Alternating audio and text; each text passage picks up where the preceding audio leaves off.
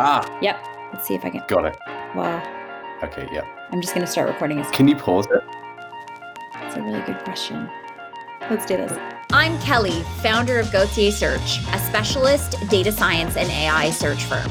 And I'm Greg, former chief data scientist at Channel 4 and co-founder of minimise. Together, we are excited to present The Data Dig, a new podcast for business leaders, hiring managers, and curious minds. In each episode, we'll dig into, dissect, and debate a new topic within the realm of data science to get informed and make new discoveries together. We might even have a few laughs along the way. Okay, here we go.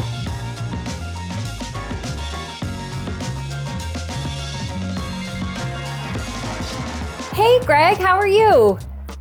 I am doing well, Kelly. How are you? I'm really good, thanks. I'm really good. Are we pretending that we haven't just been talking for half an hour when we start this episode? Yeah, let's pretend we've never met, in fact. Let's do that. So, is it sunny where you are? And in fact, where do you live? And who are you? No. So, we will hit the ground running. Today, we're going to talk about diversity, focusing on data science teams. But I think a lot of this has been relevant more widely, in my experience, than just data science. So we're going to talk about how to hire for it, how to nurture it. And I think it's something that we both feel pretty strongly about, pretty passionately about. Really passionate about, for sure. And it's something that you and I have discussed over the years many times, and is obviously very topical at the moment. All of our awareness has been raised in the last year or so, especially. I feel like there are so many more companies out there raising people's awareness of diversity and bias and all that sort of stuff. So yes, very excited to talk about something we're both super interested in and have lots of common ground about. Okay, so let's lay the foundations by starting by talking about what do we mean by diversity, and then I think we're going to make a little bit of the economic case for why someone who should care about this just from a hard-nosed business perspective. Yeah. So let's start with what is diversity. I guess it can take many forms. The ones that tend to get emphasized include gender, race, age, sexual orientation, religious persuasion, disability, cultural and social background, and I'm sure there are others that I haven't included. Yes. And on top of all of these visible forms of diversity, we also need to think about diversity of thought. So diversity of personality, of approach, of training, background, and things like skills too. Like diversity doesn't just come in a superficial sense. It's also in the way you approach things and the way you go about living your life.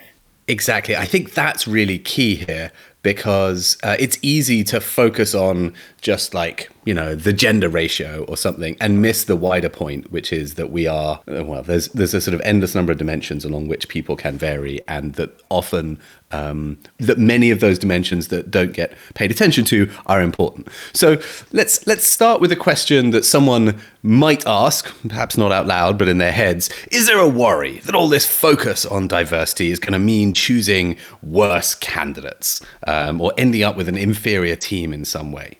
So in short, no. We shouldn't be worried about that. If anything, it's the opposite. So there's abundant evidence that suggests that diverse teams consistently outperform homogenous or uniform teams. So McKinsey, in a report they released in 2015, consistently found that more diverse companies outperform less diverse companies. They surveyed 366 public companies, and their findings demonstrated that companies in the top quartile for gender, racial, and ethnic diversity were more likely to have financial returns above their specific industry median. So in other words, the data actually suggests that diversity correlates with better financial performance. There's no doubt about that. Great. And we'll include a link to that McKinsey study in the show notes. They list a whole bunch of different results like that. They showed a linear relationship between ethnic diversity and better financial performance. In other words, for every few percent you increase your racial and ethnic diversity on the senior executive team, you make more money. Right? That appears to be the strong correlation. And we can also see this borne out perhaps in our daily lives. So there's strong empirical evidence to suggest that greater diversity means that you end up being more economically successful. And you can imagine lots of reasons for that. It may be that there's an underlying factor that companies that are more diverse perhaps are more, I don't know, humane or have some other behaviors, company cultural factors that are helping. But these are the data. They seem to sort of strongly suggest that it's a good idea from a purely hard-nosed business perspective. And, if you're designing any kind of product or offering any kind of consultancy, the wider the range of perspectives that you can draw on, the more likely that you're going to be able to empathize well with clients and see gaps in your product that you might otherwise miss. So, the evidence and indeed common sense both seem to align quite squarely with what I would hope most people would see as a kind of obvious moral imperative as well. Yeah, and that same report actually provided strong evidence to suggest that once you establish practices that result in recruiting and building diverse teams, those diverse teams will attract diverse teams. So that kind of phenomenon becomes self-perpetuating. So, if you start out having to undertake a ton of work to create a diverse set of employees within your organization, that in itself will get you further ahead when it comes to recruiting diverse employees on an ongoing basis. So it may take a bit of a leap initially, but once once the wheels are turning, hopefully that will just continue to kind of self-perpetuate in your organization as part of your company's DNA. And we'll talk a little bit about how you get that virtuous circle going, or how you reverse a vicious cycle if you're sort of staring at a team that is comprised of a single stereotype or something. Let's take it now as read that increasing diversity in your team, and indeed in the way that you hold your conversations, will improve the performance of that team, all other things being equal. And we'll talk a little bit about what else you need to do to make sure that that's true in a bit. But for now, let's focus then on the next immediate question that one might have is, how can I increase the diversity? How can I hire? How can I get more diverse candidates? How can I make sure that the people that we pick end up being drawn from a wider pool successfully? Yeah, totally. So that's not something that just happens by accident. You don't just wake up one day and think like, oh, my company's going to be more diverse, and it requires forethought and a commitment from yourself and from the people around you in your business, and also like a concrete strategy. And I just want to shout you out quickly, Greg, as you've explicitly highlighted diversity as a top priority to me every time we've worked together. And it's kind of refreshing that you actually, make a point of explicitly stating that every time we conduct a search. And it's inspiring because I would say the majority of my clients that I work with don't always state it explicitly. So I appreciate all of that. And I know that you have your own reasons for that, from your academic background and your research and all that. Yeah, I mean, I have to say it's because often I found myself managing teams that weren't diverse. And then once I did this research on how can I improve the effectiveness of my team and realized that this was a major factor, and that one of the simplest things you can do to increase the effectiveness of a team is to make sure there's at least one lady. I was like, oh, crikey, I'm missing this enormous trick aside from feeling, guilty. And the easiest thing you can possibly do as a hiring manager to improve the diversity of your hiring pipeline is to mention it to recruiters. Because the way I figured it, if I say upfront, this is an important factor, and then, follow with action, not just with words, then to the extent that a recruiter only has a small number of women, say, in their pool, then they're going to make sure I see them. So all the people that don't mention it are almost certainly getting, in effect, discriminated against by recruiters. That's at least my assumption. Yeah, totally. And I think also that recruiter, whether it's me or any other recruiter, is going to hold you accountable to that statement too. Like if you say it out loud, then you're kind of, you're planting your flag in the sand and you're saying like, yes, we're going to be diverse in this hire. I'm making it a priority.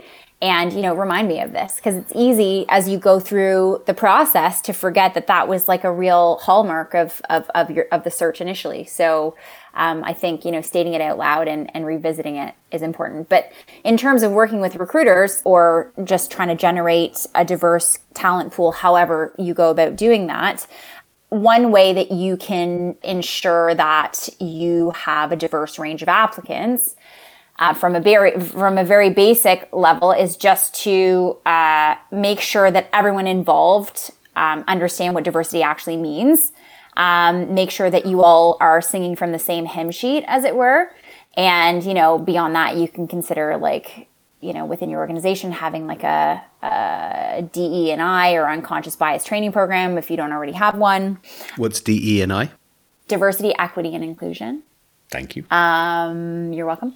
And so making sure that everyone is on the same page when it comes to what diversity actually means and what it means to your organization is really important. And then as you go about trying to generate applicants or headhunting people to come into your organization and you start reviewing CVs, one really kind of quick way you can set yourself up well is to blind those CVs. So, whether that means taking the names of the people off, taking away mentions of gender, specific schools or universities, even dates, to remove age bias or discrimination, is a really kind of easy way to set yourself up, set your funnel up to not be biased from the outset. And that's something you've done before, haven't you, Greg? Yeah, exactly. Because I could feel, when I'd read somebody goes to a fancy university, I could sort of feel myself reading the rest of it, being like, oh yeah, they're definitely smart. Oh yeah, sure, look. And then you get their technical task, and like, oh yeah, this is the smart person. And even if you're not, you kind of can't help it. And in fact, I trained as a psychologist, and if there's one thing that we know as psychologists, it's that there's loads and loads of stuff that we are not aware of that is influencing our behavior, that the brain is like largely iceberg under the surface. And so, we can be primed, we can be anchored, which is to say we can be biased by facts to change our decisions without even realizing it. And you might be like, oh, no, I'm not biased. I have this reason or that reason. Turns out the brain's really great at coming up with reasons after the fact to sort of justify its bias without being aware that that's what's happening. So you basically have to assume that you are biased, or that you can be biased, you can be nudged by these extra factors. And the only antidote is to not know. You can't kind of deliberately reverse it or undo it or ignore it. You simply have to make sure you don't know. That's why all good psychology experiments are blinded or double blinded. No one knows what's going on, and therefore they can't accidentally nudge the results, a Ouija board style. I used to have a Ouija board.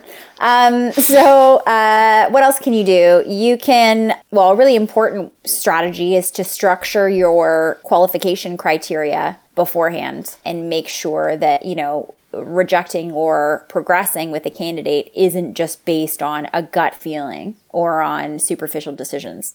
So have a set of criteria set out that everyone agrees upon, and that every step of the qualification process, where you're revisiting that list and making sure that if you're rejecting someone or progressing someone, it's not just based on, liking the cut of their jib, but actually because they've, met the qualifications or not.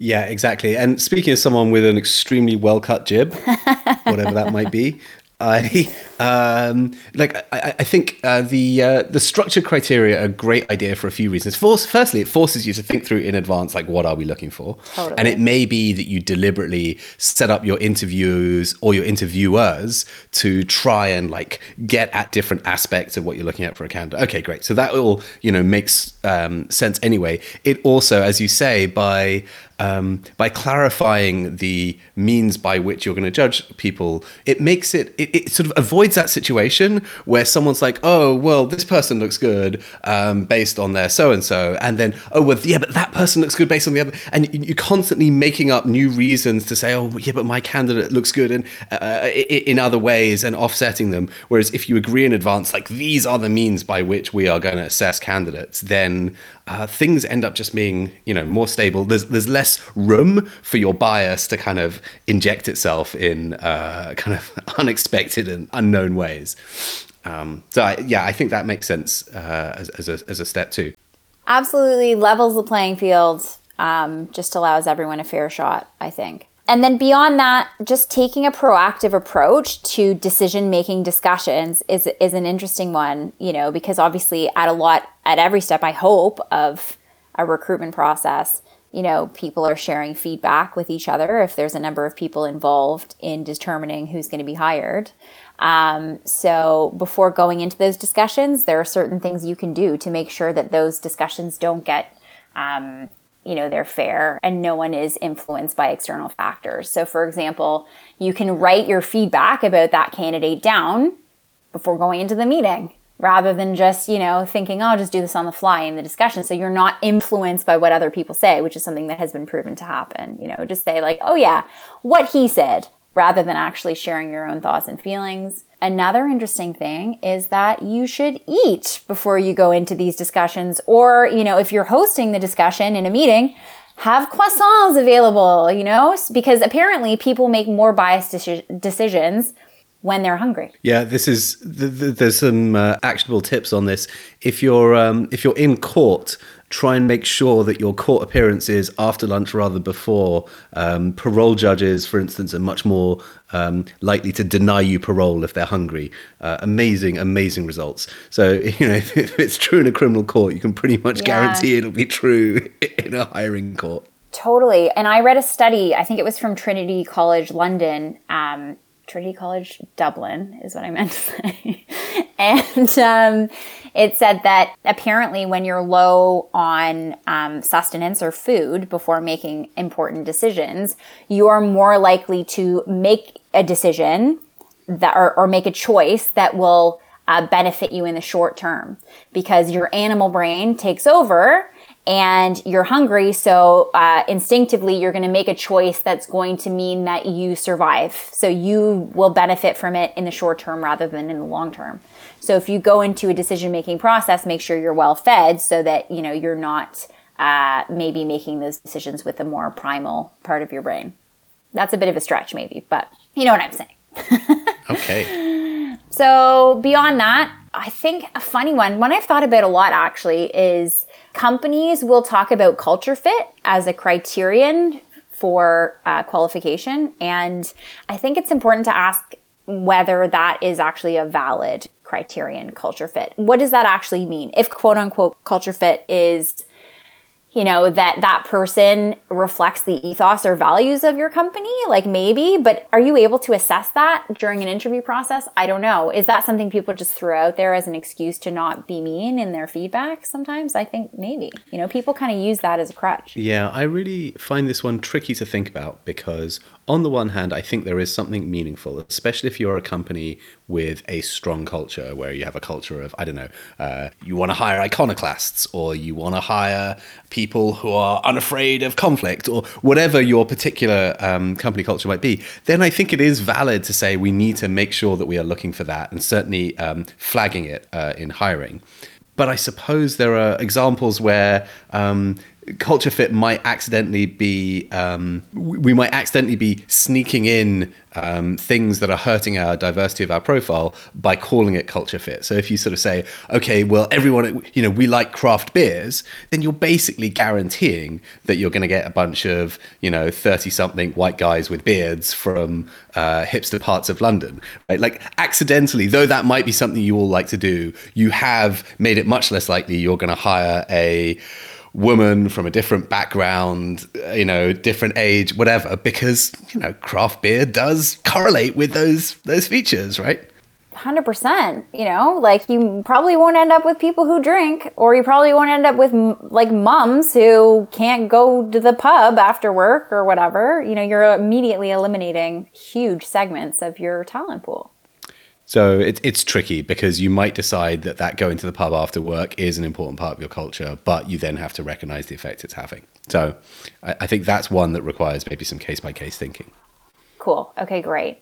And then the other thing you can do before going into these types of discussions is to, going back to what we said earlier about defining what diversity means, you can also make sure that everyone is aware of the different types of bias and what effect they might have on your decision making. Greg, you've got a lot of expertise when it comes to this stuff. Can you talk us through the different types of bias just to kind of refresh us? Well, so there's so many. If you go to the Wikipedia page for cognitive biases, there's a sort of hilarious list of 30 or 40 that have been named. Everything from halo effect, which is sort of once you've already formed a positive opinion of someone, then you kind of make assumptions that are positive about them in other ways. Framing is one of the ones we've talked about where, having heard something, it's then more likely to influence your decisions thereafter.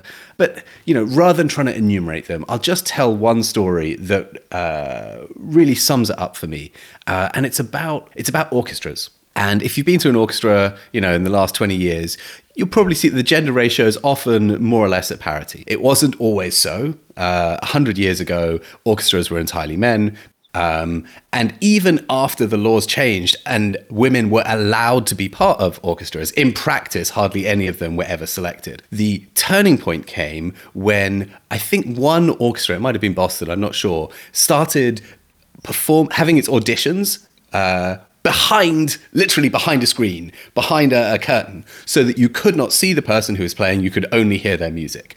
And when you say it like that, you're like, well, of course that's the way we should choose who should be in an orchestra, because it's really how well they play, not what they look like, that matters. And as soon as they did that, the number of women in an orchestra started to reach parity. At least that's the story. I think the statistics are a bit complicated, but it illustrates this point that we might or might not have the best intentions, but only when things are blind can we be sure that we are not accidentally making decisions based on factors that we do not want to incorporate.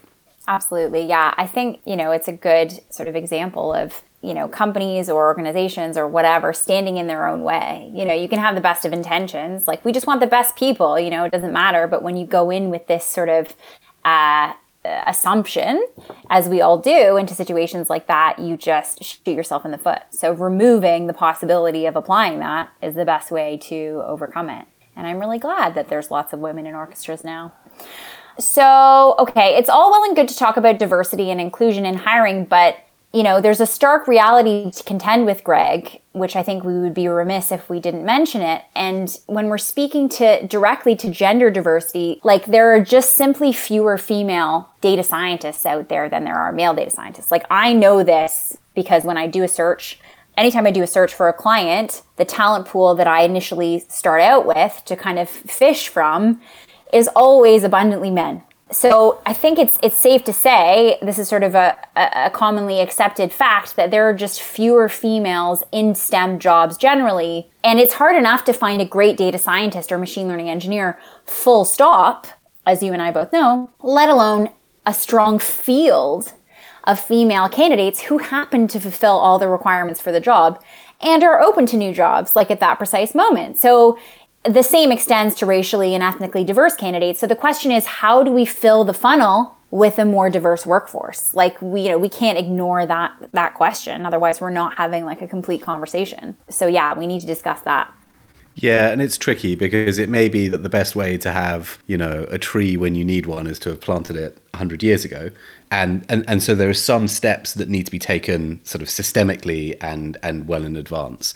I think if you're willing to take even a medium-term perspective, say of a couple of years, then there are various programs that yield fruit on the scale of a couple of years, including reaching out to university students partway through a program or part funding masters, which works really, really, really well, but is incredibly time, labor, and, relatively cost intensive. But if you're willing to build a relationship with someone at university such that when they are looking for a job in a year or two's time, you're the first person they contact, I mean, that kind of program, especially if you're hiring at scale, totally makes sense. And there's a million versions of that.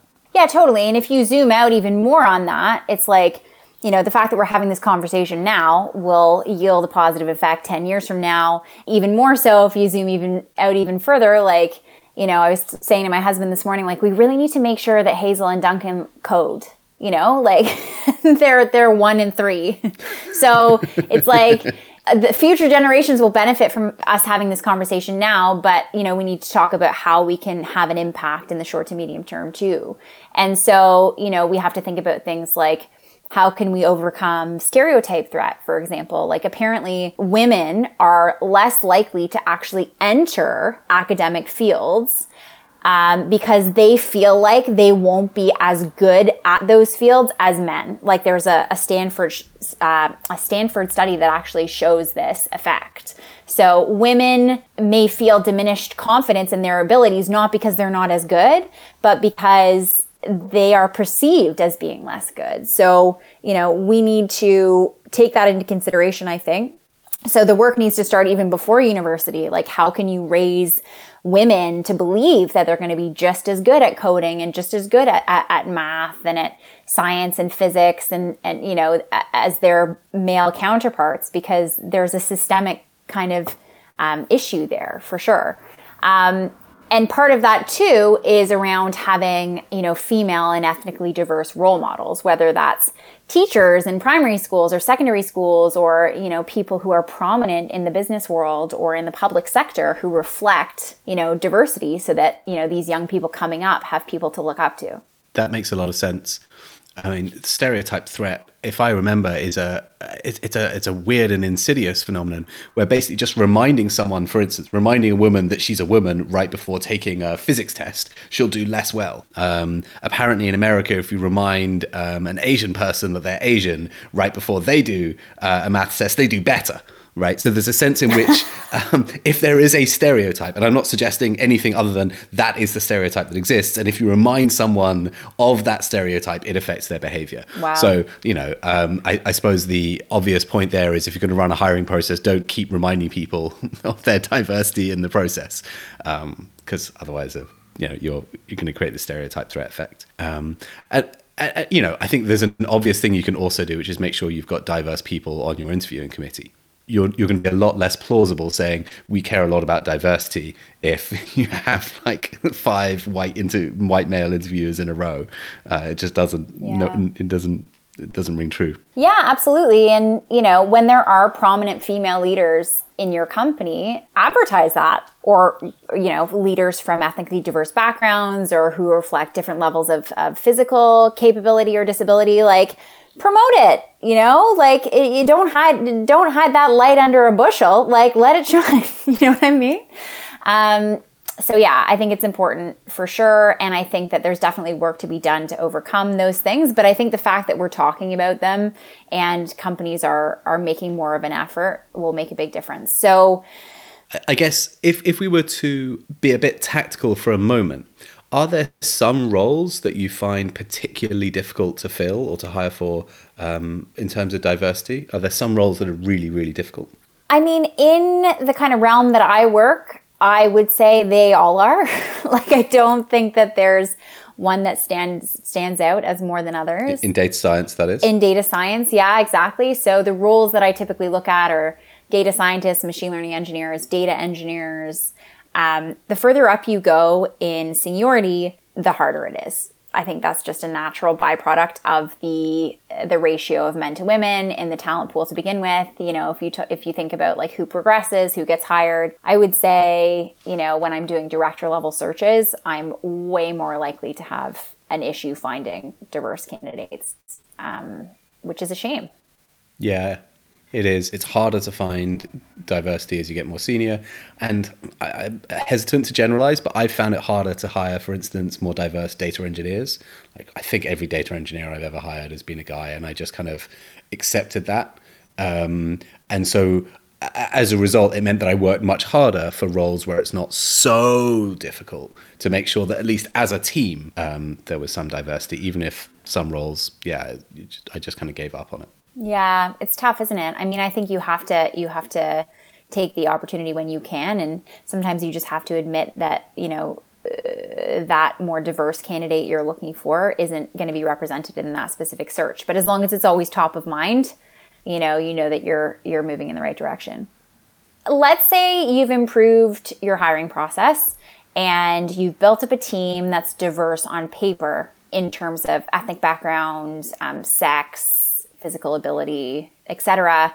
That doesn't necessarily mean that the people who are in that team will feel safe expressing their opinions when they go against the grain, speaking to psychological safety. So how can you encourage diversity of thought in a diverse team?